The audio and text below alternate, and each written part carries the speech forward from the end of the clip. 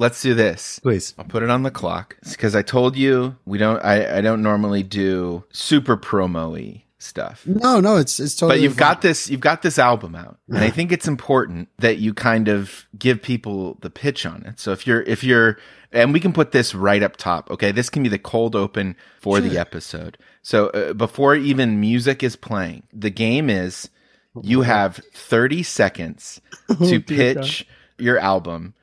And your time has already started. You have 24 seconds. Go. Oh, my God. Okay. Well, I think that people in Chicago are making so many cool things. And I thought, let's just see what happens. None of this is about your album. 15 seconds. I made the thing, and here's the thing.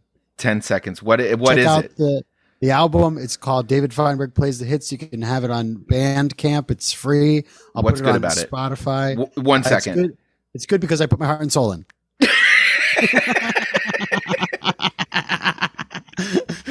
Good. That was scary. That was really scary.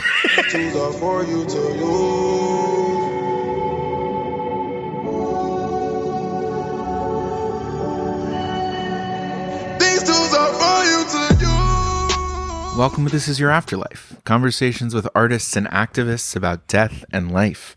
My name is Dave Marr. I am the host of the show. I am a comedian. I live in Chicago. Almost a decade ago, I was in a coma, and then I woke up, and then I had questions, and then I started this podcast, and now I ask the guests on the podcast the questions. My guest this week is David Feinberg, comedian, mutual friend of Sarah Nattel, previous guest of the show, Philly clown extraordinaire. So when you hear David refer to Sarah, that's who he's talking about. He recently released an album, David Feinberg Plays the Hits. And if you have spent any time listening to the podcast, you know my infatuation with and love, I guess those are the same thing, of discussing independent art making and, being an independent artist. We spend a lot of time talking about that in the full conversation, which you can hear on the Patreon. You go to patreon.com/Dave Marr. You drop $5 or $15 a month. If you just want to hear the David Feinberg one, you can drop $5 one time. And you get all the bonus audio, including the Afterlife movie clubs, the after shows with Claire Favret. And I would love if you are able to support the show in that way. If not, thank you for listening. I would love a review in the Apple Podcasts app. If you've got a little time, if you got an account, which I think anyone with an iPhone does, and you got something to say one of your favorite episodes, if that works. Say a thing that the podcast made you think, a thing you still think about. Say an answer to one of the questions, if you want. Any of those things. So also, as I said, check out the show notes for links to David's album. He also wants folks to know that he has these Tuesday writing sessions at The Annoyance and an open jam at Otherworld Theater. The writing sessions are on Tuesdays. The jam is on Wednesdays. And you can find all his links in the show notes. Once again, just saying everything twice. Also, if you can hear a little ball rolling around in the background, that is my cat pushing the food out of his puzzle ball. So, little bonus there for the heads, the after heads, That's what I've got. Thank you for listening. Enjoy the show. Here's David Feinberg. I grab your whip and take it back to Chi-Town. When I'm in Chi-Town, I treat it like... sometimes they come across, if it has a funny name, you go to a bar and it's called like Grand Slam and Nachos. Right. And that's funny to say on stage. You can start joking around with it, I got too much other shit to say, man. I'm not trying to spend my stage time talking about the fucking Grand Slam Nachos. We got no time. We got to get into it, Oh, this is true. I had to promote a Christmas beer at a show recently. At Uncommon Ground. Actually at Otherworld Theater, and this was just a joke. They didn't ask me, but I was talking about I was like, Christmas themed beer. I'm not allowed to drink it, but it's fine. Yeah, that kind of a thing. It's fun. Yeah. Shmy around, that kind of a deal. Love that. Shmy around. Shmying around. People don't. All right, comedians don't know enough Yiddish words, and I don't mean to get up on a high I've never horse heard about it. shmai. What's shmai? Shmying around. It's like you just fuck around, like yeah, shmying around, like you wake up and you know that you will eventually want breakfast. Mm-hmm. So you put on a shirt, but you get a phone call because your dad needs help with something with the internet.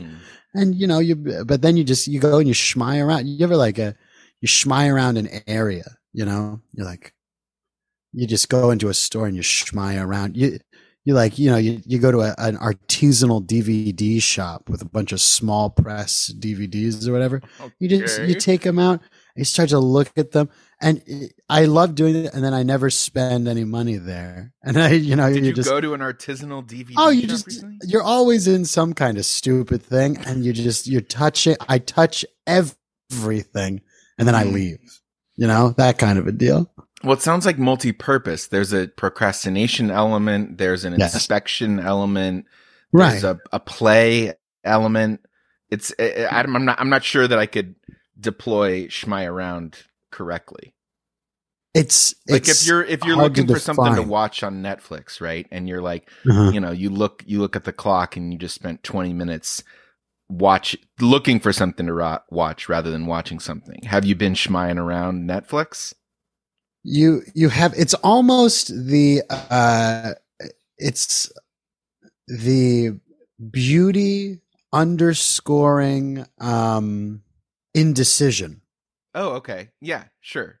There's like a lovely feeling of the freedom of being able to, at least in my eyes, it's the freedom to have indecision and just sitting in that pool of that, So is there shmying around guilt then to have the privilege? Yes. I mean, the people that do the shmying around, they're pretty upset with themselves and they don't know why. We won't say it on air, but we all know what I'm talking about. Wait, do we? Yeah, I feel like Jewish people. Okay. If Jewish people, if you have nothing to do, I've got the voices of my ancestors. I didn't walk over all of Latvia for you to look at pancake recipes online all day. That kind of a thing. What do you hope happens when you die? It's funny that because I was listening to some episodes. I was listening to the episode with Sarah, and I was thinking about so I'm an educator, and I've been talking a lot with my students about it. And I told them about this. I told a group of 5-year-olds today about this podcast. Really? Yeah. There's a small group of 10 5-year-olds that know. I didn't say the name of the pod. I mean, they don't know what day of the week it is. So you couldn't even tell them the name. I'll go back tomorrow. I'm trying to grow a following here, dude. 5-year-olds, they're in it for the long haul, dude. That's 7 years. 40 years. Yeah. I'll tell them the name tomorrow. And because we have these interesting conversations about death and what death might be. And that's all I can tell them. We do. In a way that, how does this happen in a way that isn't like upsetting to their parents or this administration or whatever? I work at a school and the style is Reggio Emilia, meaning that it's like student-led education in an ideal sense. Okay. The way that it came, we've had many conversations about death because I encourage question asking in my class in a very deep way. We have a box, a questions box, where if you have questions, I'll write them down for you and we'll put them in the box. And we have different times during the year where we open it up and we get really interesting questions. But recently we had something where one of my students said we were talking about the planet Pluto. We were reading from a science book. We were learning about Pluto, which was named by an 11-year-old girl. Wow. And which is and it was found, I think the person who discovered it was like 26 or something. Like a really young crew of people like contributed to this thing. Anyway, I said it. I said, and she was 11 when she named Pluto. And one of my students said, where is she? And I said, well, according to, I looked it up and I said, according to this, she's dead. She died. And they said, what does that mean? And I said, well, we don't really know. And so we got into this really lovely conversation, because I think that if you're real, like, people always are, like, in my class, like, oh no, don't fucking talk to them about that. And it really becomes a thing where if you are honest and open with yourself and with kids, if you don't lie to children, you can have a really good conversation with someone who's unbiased any other way. So, like, I said to them, they said, what happens when we die? You know? And I said, well, we don't really know. There's a lot of ideas about it. Some people think that people go to heaven, that their body stays here, and that the soul of the person, the thing that makes you, you, goes up and is united with friends and family who have also died. Some people think that people are punished for the things that they've done wrong. Some people think that you become another living thing. And so I said to them, this was the interesting thing that I was thinking about for today. Was one of the things that I said to them was, I said, now this is a thing in your life that you know almost as much about as adults, as anyone else. Yeah. Yeah. And it's a strange thing when a kid feels that kind of power. Yeah. A young person feels equated with other things. And I said, the best thing that you can do now is you can go out and you can ask people what they think this is. And that's a lot of power to give a kid. And that means that's a lifelong journeying thing. For me personally, I'm a naturalist, and I adore nature. And I think that, I don't mean to get into like acid head talk, no, but when I've only done two hallucinogens, and I only did them one time each. And when I took acid on a camping trip with my ex. And I remember I'm sure this is not anything new, but I had this moment where we were walking around, I was wearing no shirt and, you know, like a bandana and shit like that. And I was carrying a stick. And I remember thinking about, I was like, it's all matter. And so I think it's this eternal state. If matter can't be created or destroyed, then it's just a return to new matter, you know? And so I think first it's a decomposing process, which is a beautiful taking back of matter. I'm a big into, I love mycology, the study of fungus and mushrooms, and thinking about that and the way that it presses us to just think that there's a force on our planet, at the very least, that its job is the breaking down and the creation of something new is a beautiful metaphor in itself. Like, to know that thing is all that I can bank on. So I think it's a coming back into sort of like a cosmic energy. Okay. That is just becoming new matter. You know, you become a pair of Levi's trousers, or you become the bumper of a bus, you know, or like, you know, you become a shit that a dog took. And, you know, and it's like, it's kind of wonderful. Like, have you ever heard that thing about, you know, like the theory of Caesar's last breath? No. So it's this thing of like the way that matter expands throughout the world and larger universe is like the last breath that Caesar ever took. We can, I might be butchering it, but it's like we can with some certainty say that every time you inhale, there's some reasonable amount of probability that you have like one of the atoms of Caesar's last breath in your breath. Okay. Or something like that. Yeah. You know, that it scatters throughout the universe, and you become one with everything. There's no other choice. I mean, we know that for a fact. You know? Right. Yeah. When it comes to body. Right. Yeah. The stuff. Physical state of you. Yeah. So no continuation of David. Well, always continuation of David, but I become the roof of a Lowe's in Omaha, you know, like, okay. Yeah. Eventually everything. That's the thing, is that I believe in the always the progression and the goings on of energy. Everything is the transference of, or the reclamation of, or the decomposition or construction of energy of some kind. It goes up, it comes down. And I was reading this book about mycelium, the roots of fungus, and they were talking about how it takes in energy and how it like dissipates things. And then they were talking about your body. When you really think about it, you shouldn't think of yourself really as a being. You should think of yourself as this thing that goes through the universe and changes energy. You know, it moves things through it. Mm-hmm. It shifts things around.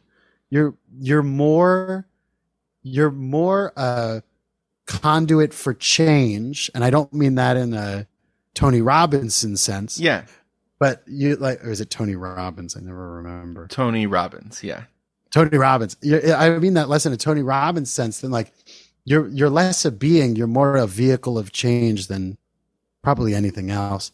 You turn chocolate cake into exam answers. You turn, visual synthesis of information into, fetishes in 10 years, like, yeah. that but kind you of said, thing. Didn't you say two things? That was one. I don't remember.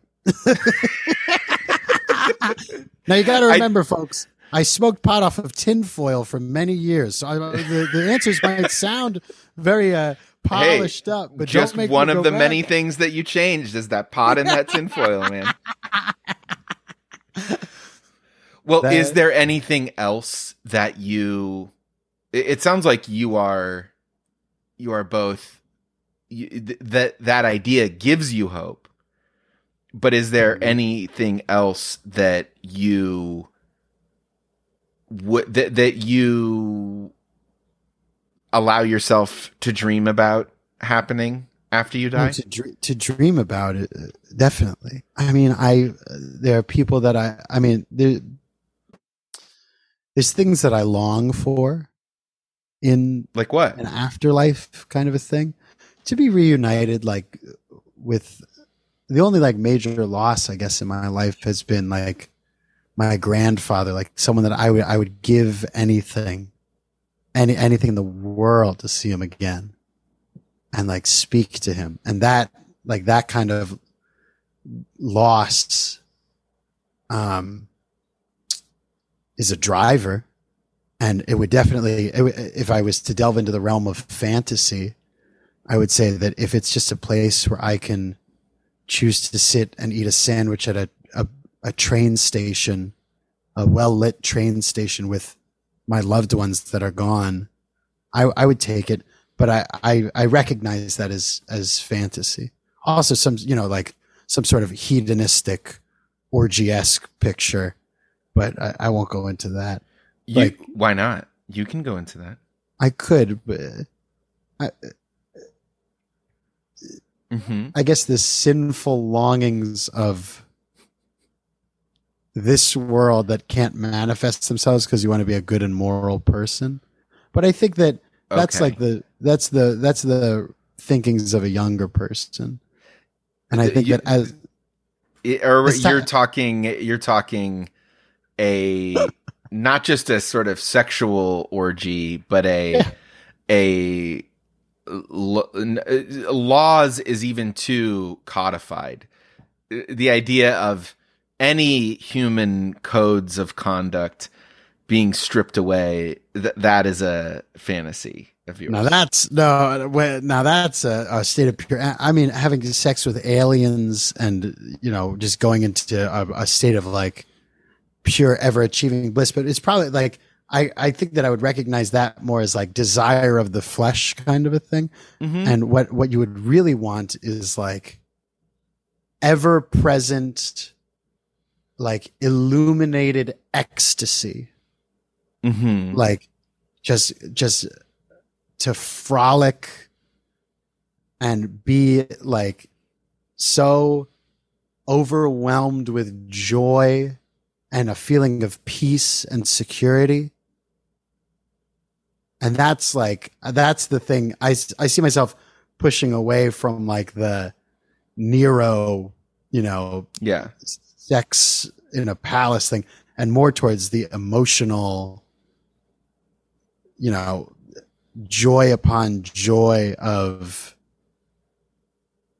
love, like a state of pure love, I guess. Yeah. Whatever that may be. Now that's hard to define what that looks like. What about funeral planning? Do you have thoughts about what you'd like to happen in turn? It doesn't have to literally be the funeral, but anything that commemorates your life, your death, things you want to be part of that.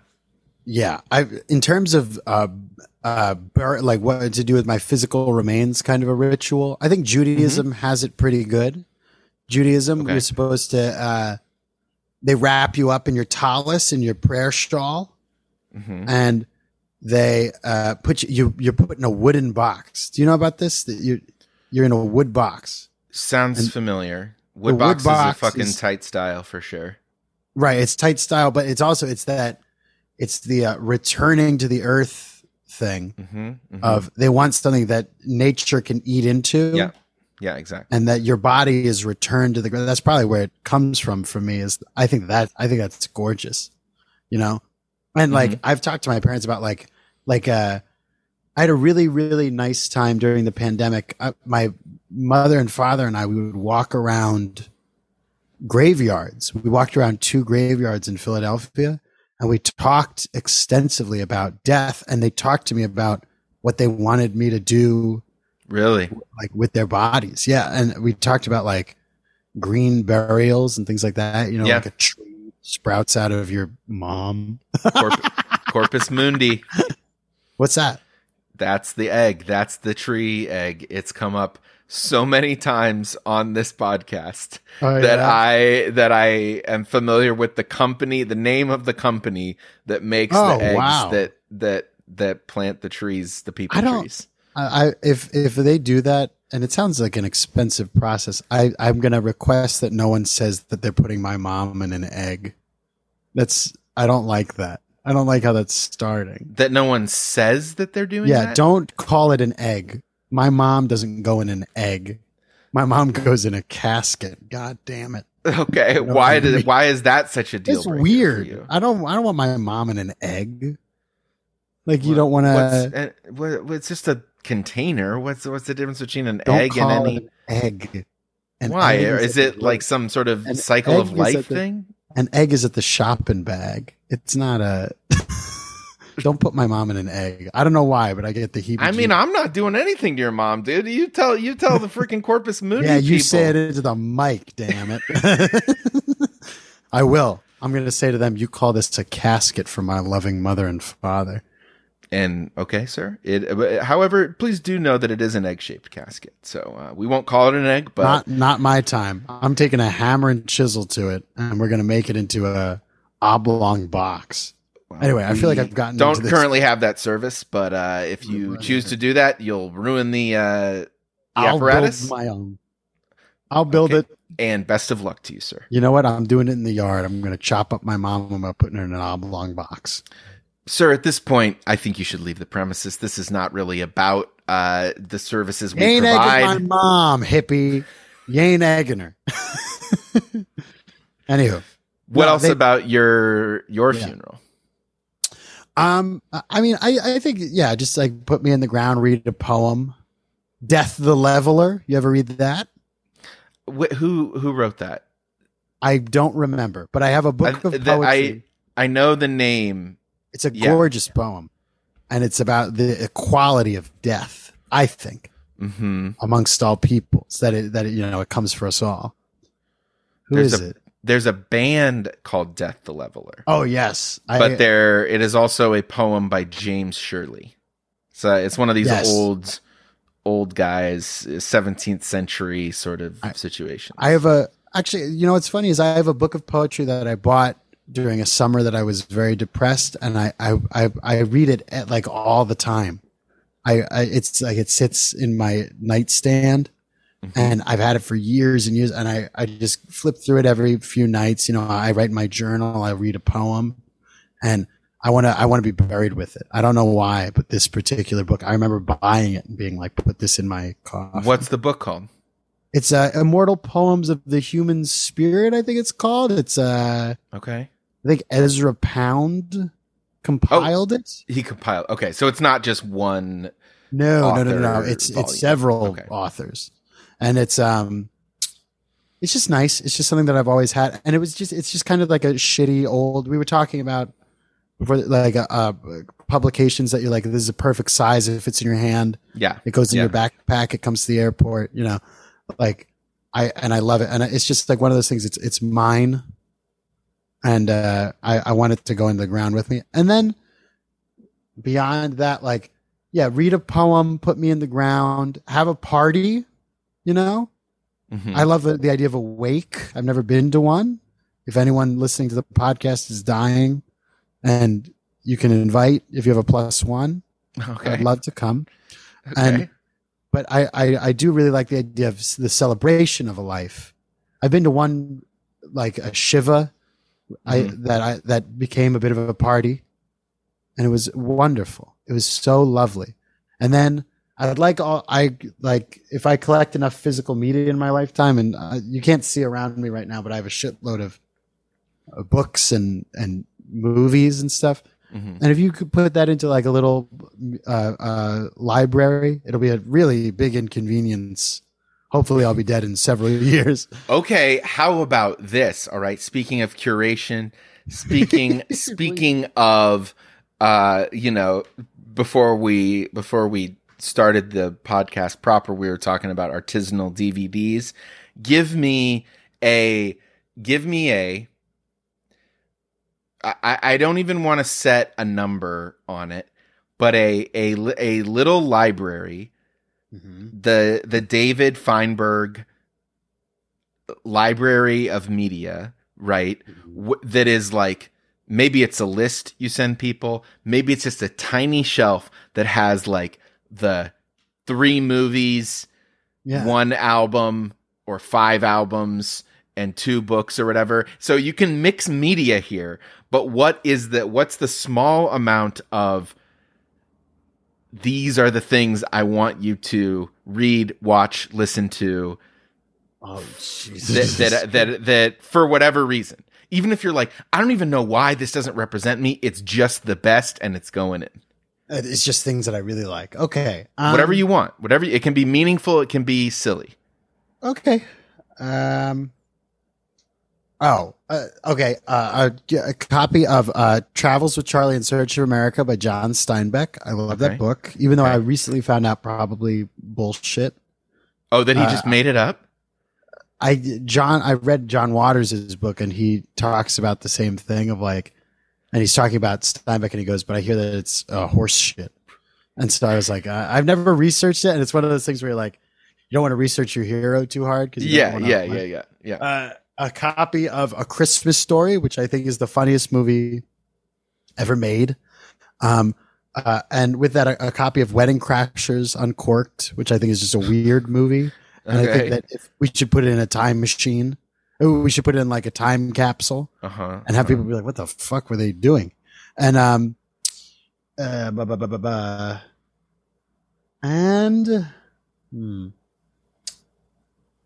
what else? What else to put in there? Oh, a copy. Oh, there's this great book called All the Rain Promises and More by this guy, David Aurora.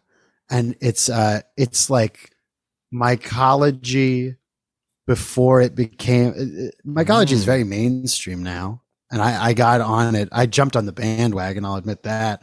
But From the Fantastic Fungi documentary?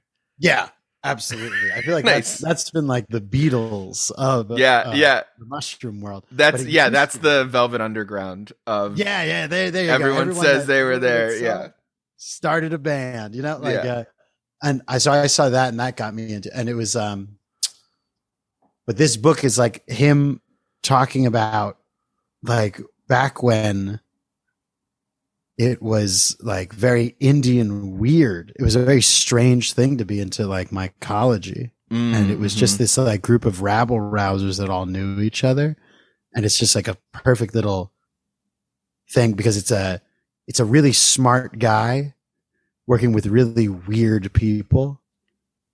Okay. I love that. I love that thing. This is great. Yeah. I love this little collection. Oh, okay. Yeah. Keep going. I'm trying. I feel like one more is necessary. We don't have music, but you don't have to. Yeah. Right. A copy of, oh boy, maybe Blonde by Frank Ocean. That means more to my brother than it does to me, but I think that album is a flawless thing. Well, wait, but it means more to your brother? It's going in your funeral gift basket? Yeah. Wow. That is because you know what? I'm going to make it my thing. Noah can have a quintessential high school experience because of the album, but I'm putting it in my damn casket library.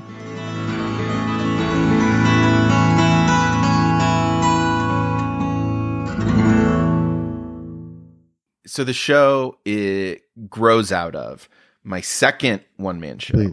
Where I ask people to choose one memory to relive on the premise that in the afterlife, there's basically, as if there were a room you could go into and out of whenever you wanted.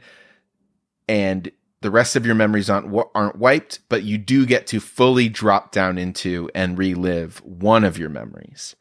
If that's the case, which one do you choose? I had a trip when I was younger, and I was at an overnight camp, and we took a bus and we went all the way from the Pocono Mountains in Pennsylvania, and we rode across Ohio and then through Indiana, and we made it up here to Chicago, and we went up to University of Madison, and we spent a night on the shore of Lake Superior. And I was 16 and, not in college yet, but it was a microcosmic, evening. And we got fish and we cooked them over a campfire. And it was this group of people that I loved so much and still love, my friends from camp. And we watched the sun go down over Lake Superior. And we were cooking this fish. And so it was this group of people, my friends. And then it was this other camp, like our sister camp from Wisconsin. And we had met on the shore of Lake Superior. And we were watching the sun go down, and it was two groups of people that so intimately loved each other and then were meeting each other. And so it was this beautiful thing of old faces that were your fallback and new faces that were a joy. And it was a time of such you're exploding mentally and sexually, and you're learning everything about yourself. Sure. And we had this like wonderful evening of dancing and singing and corralling around, and we fell asleep and we woke up like on the shore of the lake, and then we sort of like split away from each other. But that night was so beautiful. It was incredible. It was just an incredible evening. Did you hook up with anybody? No. I was fucking. I'm an independent comedian, man. I didn't have a great high school experience. I don't know, man. There's Some these people. camp situations. They can be. I was pretty repressed in that regard. I guess I didn't know how to add it up that way. But like Sure. eventually I did. But like in its time, it took course. But at that time, it was really a deep familiarity with these people in my life, Yeah, absolutely. Had you known any of the Wisconsin campers, or known of them or anything, or it really was just a first time, oh, we know we're sister camps, but this is a think mishmash. I don't think we had ever met before that day. It was just this. I don't know why, but it's always been like preserved under glass that one evening. Like, I'm sure that if I talked to my camp friends about it, they'd be like, that was a weird night. Like, Jonah fingered a girl and then she got a scorpion bit her or something. Like, no. I like the underglassness of it. But something about that night will always I remember even in that moment being like look at walking away from the campfire and turning around and being like, look at this moment, like really look. And I that's one of those things, is that my brain is fuzzy and I don't remember things very well, but every now and again I'll have like a clarity moment and I'll go, remember this, be here now, kind of a thing. That was a big one. That was a beautiful night. Beautiful. And be here now, is that a phrase that you've invented? No, you want to know? This is another top. I'm fucking with you because of the Ram Dass thing, dude. Oh, is that his thing? Did you say that? Yeah. There's this old thing? Ram Dass book, Be Here Now. I thought you were intentionally referencing it, and so I was. No. But now I'm a dick who is making a reference. Oh, you like Ram Dass over top of my cool high school memory? No, the thing that I want to know is about the sound of it, because it sounds like a very it sounds like a very quiet memory, even when there were clearly loud parts, like you're talking about all getting together and singing and doing things like this. But tell me about what was it all in a group? Were people splitting off? Was someone leading songs? Were there activities that were set? How do you remember it? Audio wise. That's a good question, because I remember it very visually, and I guess I think that what I reflect on, especially as someone who grew up, I would go to the beach or go down the shore. Yeah. Which is a big thing in Philly, and the sound of an ocean is very forward, and it takes up, if you're along the town, like in Cape May, New Jersey, where my family goes, our apartment is, 1,000 yards from the beach, but you still hear, at night, you sleep with the door open to the porch and you still hear it. Yeah. And you smell it when it's in the town. But a lake, especially moving here, is a subtle thing. Yeah. I had a teaching engagement that I had out of town, and I went, and I was early one day, and I pulled the car up to the edge of the lake, and it doesn't you don't hear it until you're at the side of it, and it's like a light, a little primordial splashing. Yeah. This might be something that I mean, children of your own, but no. I don't either. But I have children that I teach, and sometimes they'll run in the hallway without their shoes on, and they go the little slapping of the little feet on the ground. Yeah.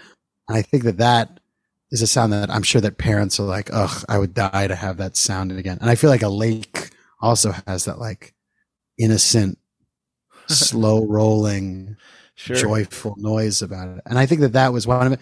There was that, and that we had a huge campfire. We had these, Israelis that had just gotten out of the army. Okay. And they made this huge, I remember watching a woman pour kerosene on a giant thing of logs and just, and it burned all night. It was like, like a video of someone that like in the Ojai Valley, like doing peyote and like watching a campfire go up and like, speak with wizards, It was a big, beautiful, like driftwood logs being burned on the side of a lake. And that sound, that crackling. I don't know if that's going to do it justice on the pie. No, yeah. But, I'm not asking you to do ASMR. Beautiful. That's okay. But the smell of food that you had waited for all day, the sound of the water lapping, the things crackling, and your friends from when you were a child, laughing and cajoling and getting into stupid roughhousing antics. And then, just the feel of that whole moment and just watching the sun go down. It was like a picturesque, it was a postcard that you got to live it for just one night. And were you immediately intertwining with the other camp, or were there awkward moments, or was it just, you immediately knew what questions to ask and were like, hey, I'm David, and now we're friends? Well, it's one of those things where it's like, if you feel relief when you meet someone and you have all of these things stored up that you have similar with them. Like, how different was it to go to Jewish summer camp in Wisconsin than in the Pocono Mountains? Sure. It's probably not that different. And we were sort of banking on that. And that was the thing, was that it was, I guess it was just blissful in that it wasn't that it was this instantaneous, deep-hearted connection. Yeah. It was that it was just easygoing and free, and that it moved along at a fine pace, and everybody was okay with each other in that moment.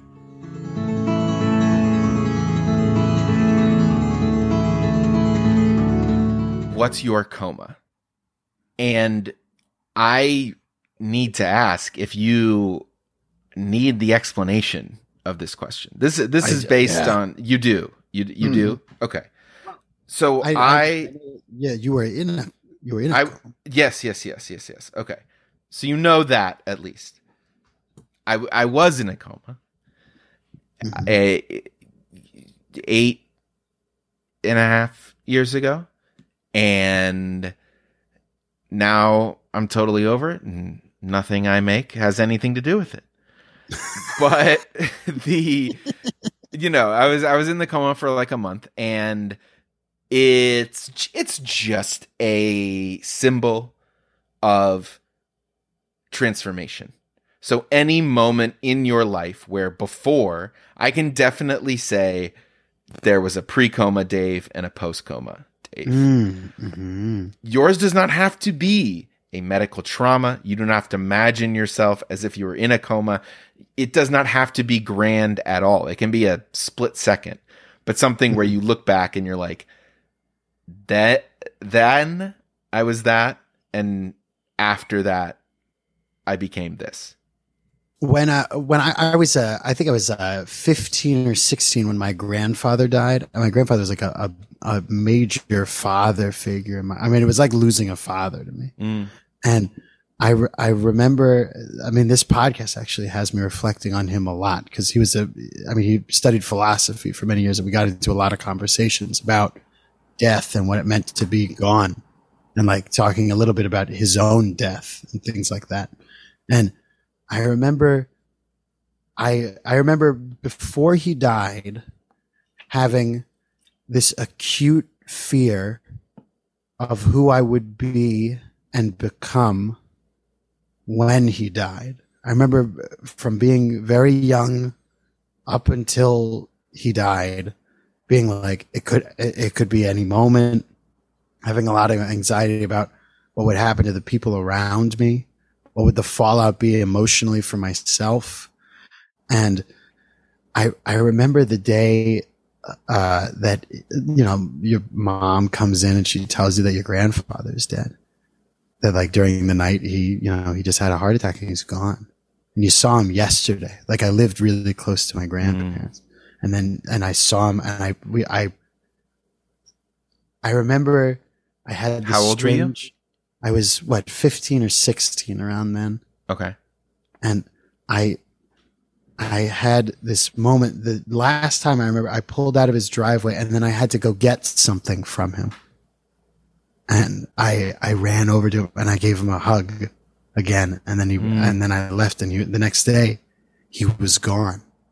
But I remember in that, number one, losing that kind of an influence and a stability piece in your life changes you because the wind that's been buffing against the rock wall of your grandfather is gone, and now you have to feel it. And it's like, you know, it's time to tan the leather. And but it also gives, I remember it began shedding a lot of things that I had felt like. I remember learning so much about religion in those moments, seeing the process of loss in a religious context, Judaism holding that weight for you and being surrounded by community, and the way that was a system that was ancient and played out. And then it changed my dynamic with my whole family and like began a questioning process of like where loyalties lay within my own family. That became like a dark thing. Wow. But that led to open eyes, you know, that there was no longer a falsehood being presented and a real thing came about. Loyalties around what? Who like love and commitments to each other. Like my grandfather, I mean, I cannot underemphasize, I could never overemphasize that my grandfather was like this linchpin in my family that like, he was like, I mean, the joke with my family is that he was a psychiatrist, and it was like, the joke was always that you needed a psychiatrist to keep our family together. Okay. So, yeah. Which is a dark joke, but, and so it just became this whole thing of like, you know, the primordial, the ooze came through and you just had to, now it's you who are dealing with it. And then it just led to, questions, a questioning that I feel like has driven me my whole life since, you know. What sorts of questions? All kinds of, in Judaism, they say all we have are questions. And I love that because the joke is they say one Jew, 10 opinions. And I like that because it goes back to Shmying around of you exist in this ether of gray where nothing is good, nothing is bad, but it's fine. But maybe, you know, it's always back for the back of it. It's shifting constantly. And that kind of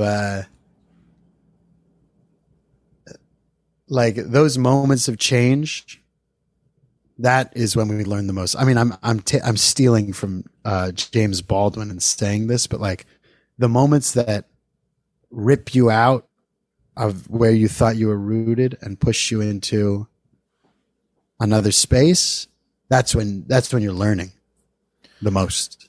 So when you had thought about this as a kid, what was when you thought about like, oh, who am I going to become when my grandfather dies? What was your fear?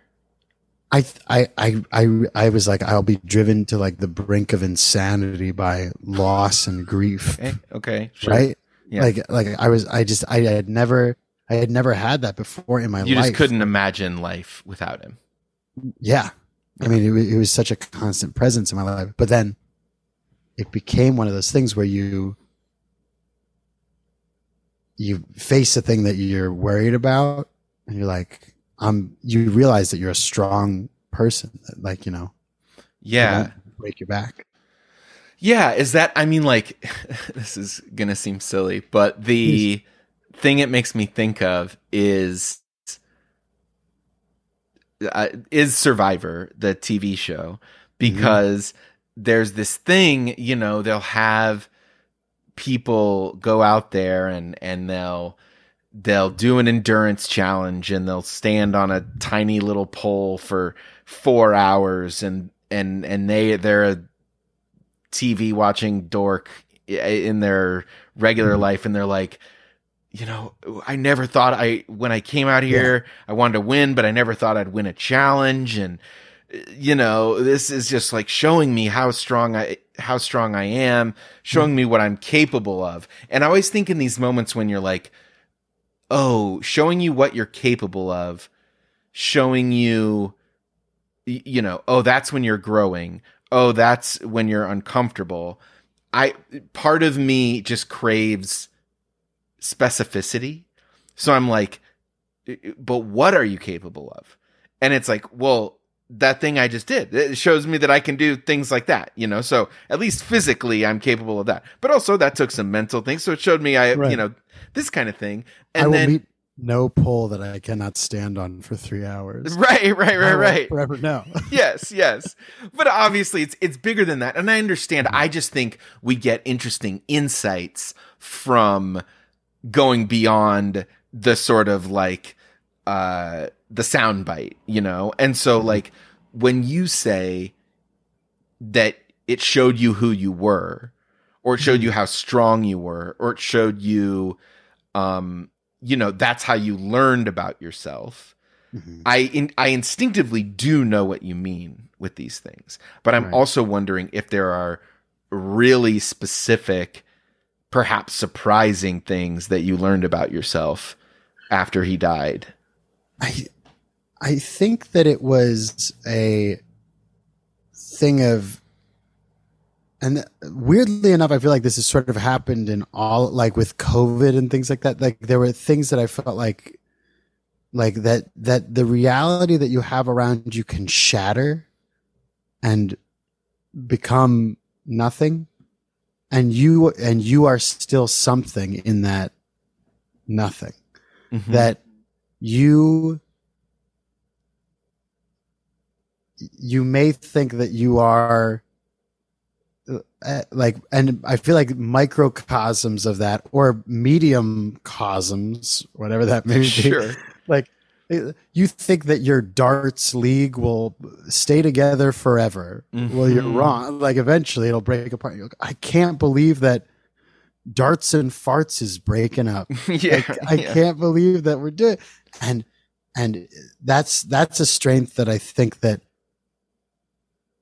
is a joy to me, because it leads you away from, for lack of a more poetic term, stupid shit. Like I feel like a lot of people get caught up in life in going to the easy answer of something that is a grounding basis that they know will be around for a long time. And then the lack of wanting to break that down creates a space where you commit to going to a shitty dart league every week, or enjoying, pretending to enjoy a marriage that you don't like, or,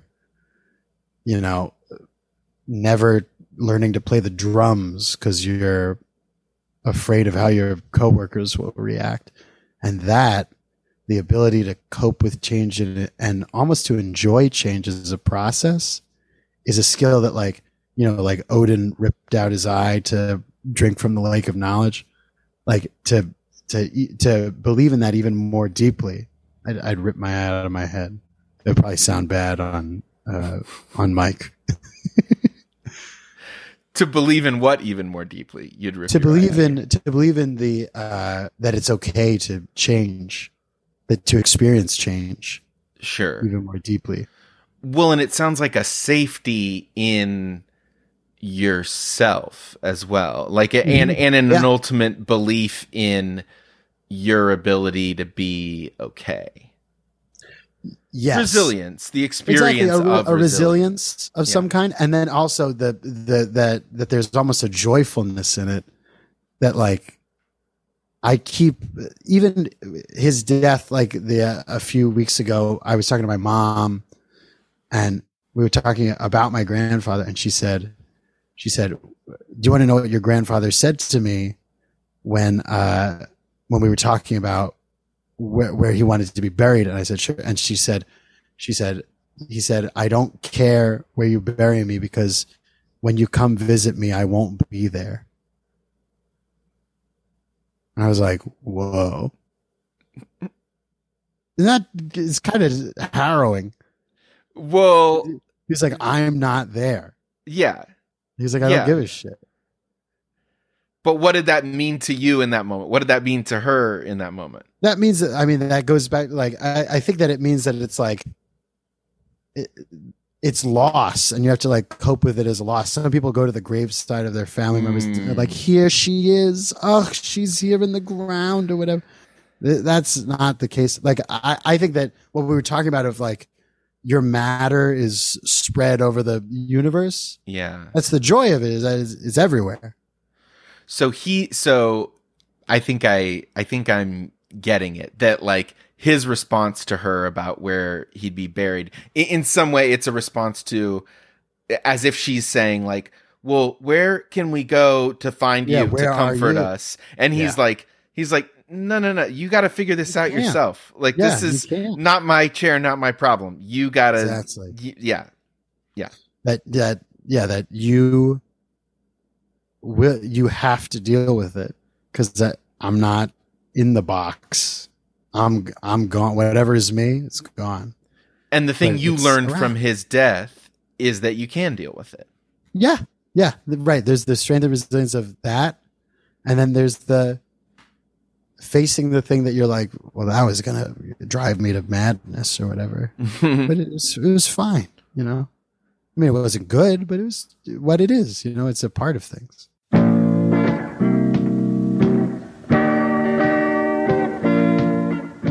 That is the show.